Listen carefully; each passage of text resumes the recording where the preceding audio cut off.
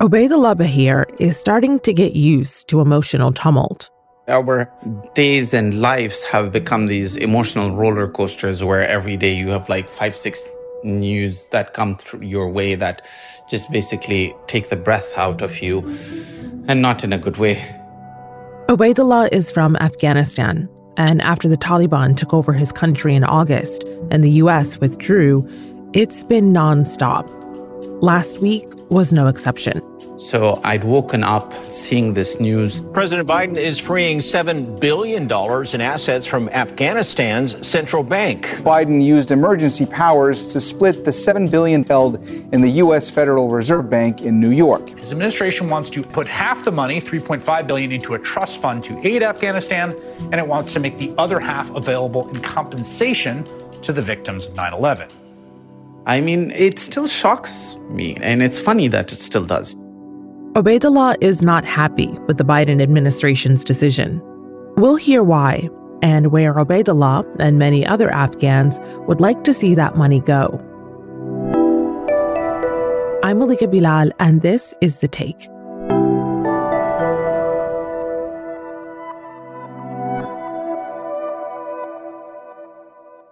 Afghanistan's going through so many financial problems these days. We don't have cash in the economy. Our currency used to be printed in Poland, and since the sanctions, Poland has refused to bring that money in. In August of last year, when the Taliban took over, the United States brought back sanctions on Afghanistan, economically voicing their disapproval with the new government. The sanctions cut Afghanistan off from the global economy. Almost $10 billion of Afghan financial reserves were also frozen by the U.S.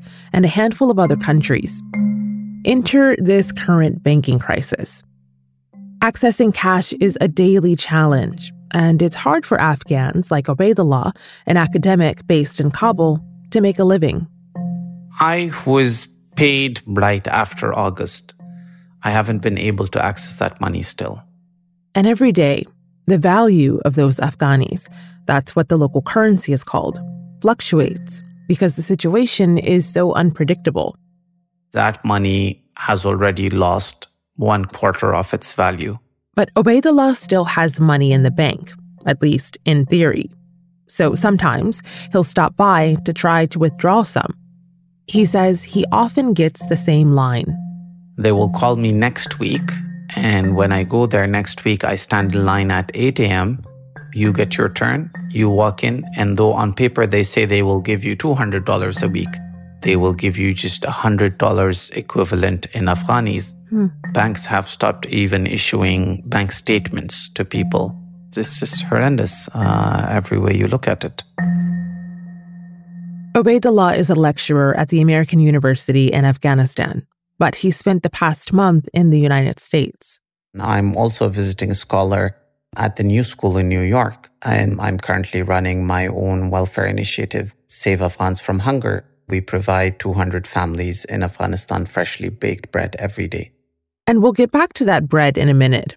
But while he's here in the U.S., he's been trying to get policies in place that he thinks will be better for Afghans, no matter who's running the government.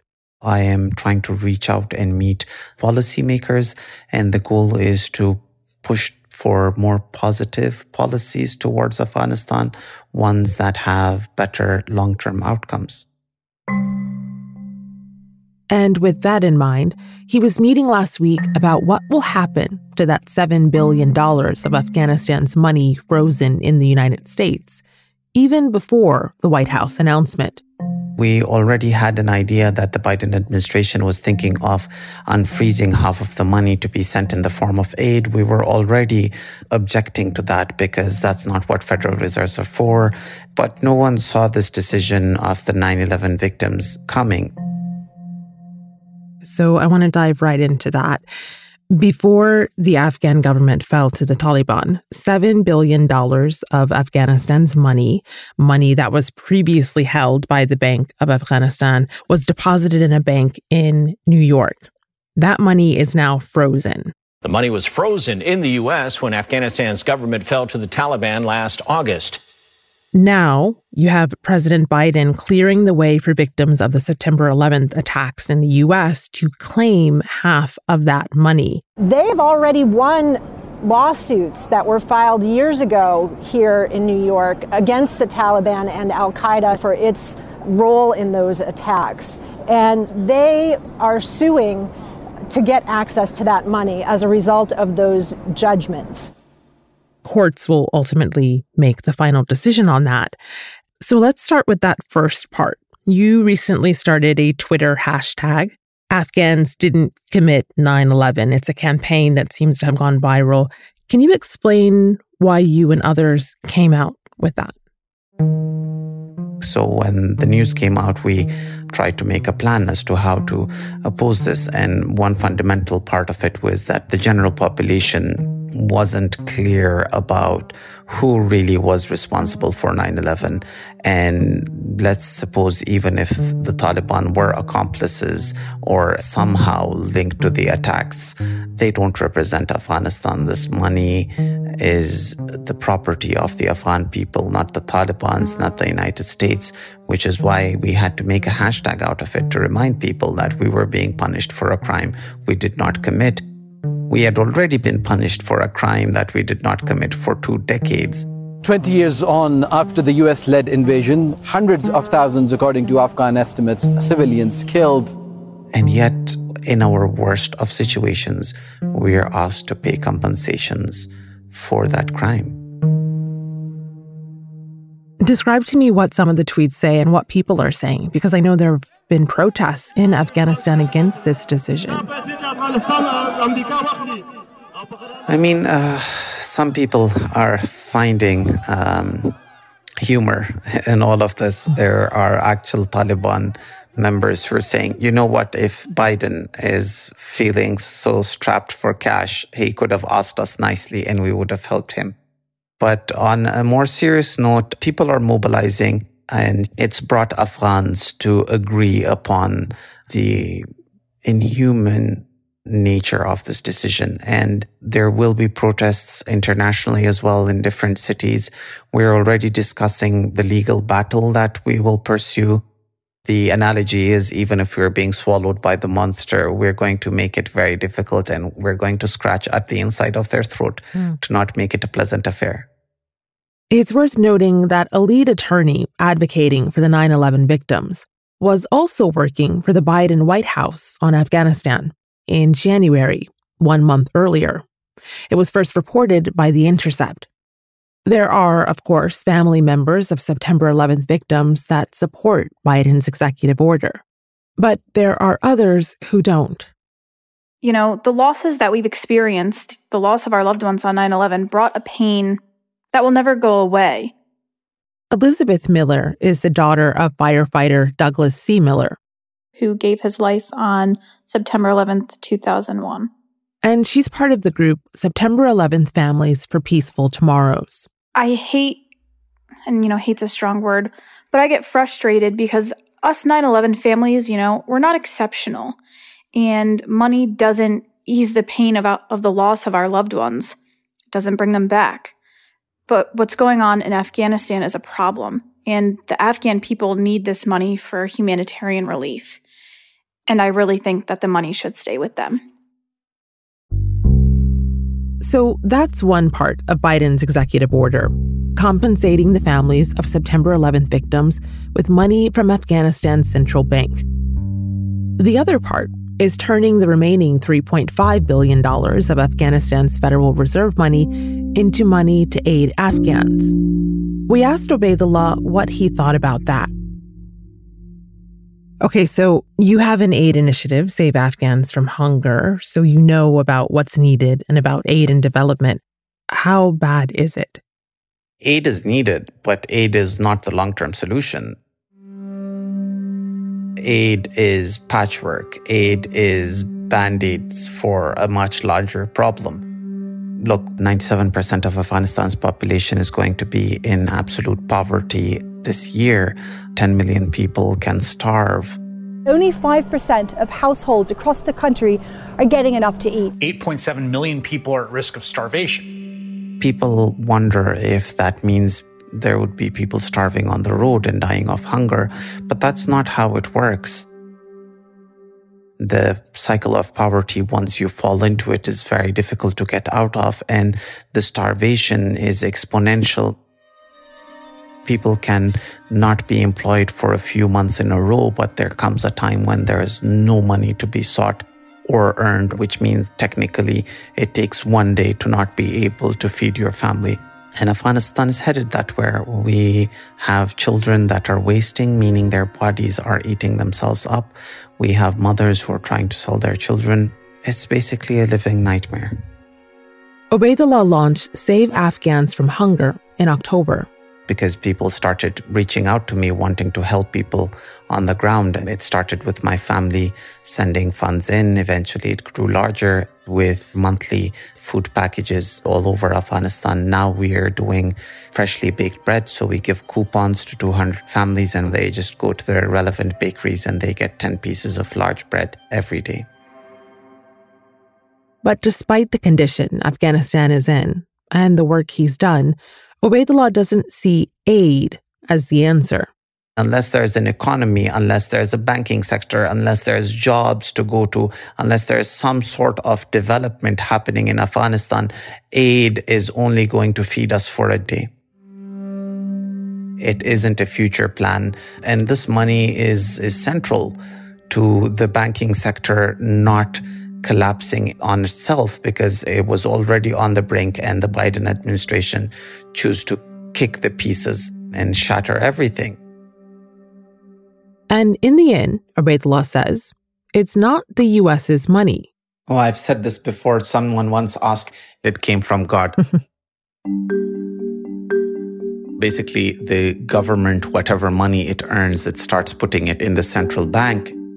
This is used to bolster the economy. This is used to back the currency. And that keeps growing through the years. And the larger your federal reserves are, the more stable your economy is.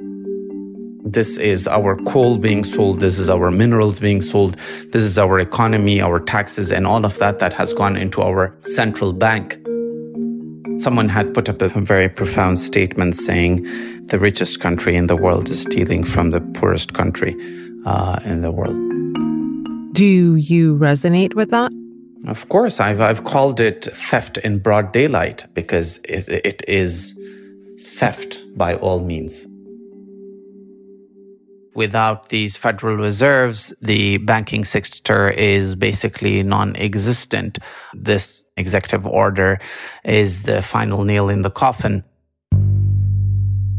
The previous Afghanistan regime used to get 70% of their budget through aid. And it was that crazy aid dependency that brought us here. Let's not repeat the same formula. I mean, that's the definition of madness, right? Doing the same thing over and over again, expecting different results. At the core of it, you're doing your best to turn Afghanistan into another failed state. The same failed state that once became the hub for pan-Islamist terrorism. I don't like to throw this argument out there, but it is a reality that the more the situation in Afghanistan gets bad, the more foreign elements find footing in the country, the more the lives of common citizens around the world are in danger. So would you accept the lesser evil that is the Taliban having taken over now, or risk having to deal with something much, much worse? And this whole thing sets a bad precedent, he says. They don't have the legal or legitimate right to handle this money. This is a horrible precedent. I mean, you will let Afghans go through this today. The UN is silent. Major countries are silent. One day, it'll be your country. One day, it'll be your federal reserves that will be misused like this. Is that a world you want to live in? I, as an aid worker, will refuse to take that money because I feel like this money is a betrayal to my people. And enabling that behavior is going to make me an immoral person. So, Obaidullah, you don't support Biden's plan to turn the Afghan bank money into aid. What should that money be used for? What we've been saying for a while now is we want these funds to be released. And obviously, we don't mean release these funds unconditionally into the hands of the Taliban. No. The Central Bank of Afghanistan still has an audit committee that functions independently. The individuals are part of it from before the takeover of the Taliban. We already have a body one step removed from the Taliban that can manage this bank. On the other end, these foreign reserves are the perfect leverage that the United States has on the Taliban. Rather than using it for grandstanding politics or wasting that leverage, why doesn't the United States sit across the table with the Taliban? Because the United States has sat across the Taliban and sit with them again and tell them, listen, you need this money, you want this money, here are the conditions you have to meet. Here is how I'll release this money in a phased process. Because look, you can choose to bury your head in the sand as a foreign citizen or a foreign government. But the common Afghan people cannot, right? We have to live through this reality day in and day out. If $7 billion of Afghanistan's money returned to the Bank of Afghanistan, would that change everything? The foreign reserves being released would help make the currency a tad bit more stable. The banking sector would have some more mobility to it. But then we need cash coming in as well, which is the Afghan currency coming into the economy. And then long term, we need jobs, we need sources of income, we need investment, we need development. There have been in the past chronic problems getting aid to Afghans who need it. Money disappeared. Somewhat incredibly, Hamid Karzai today confirmed that the CIA has in fact been dropping off bags of cash at his National Security Office for years.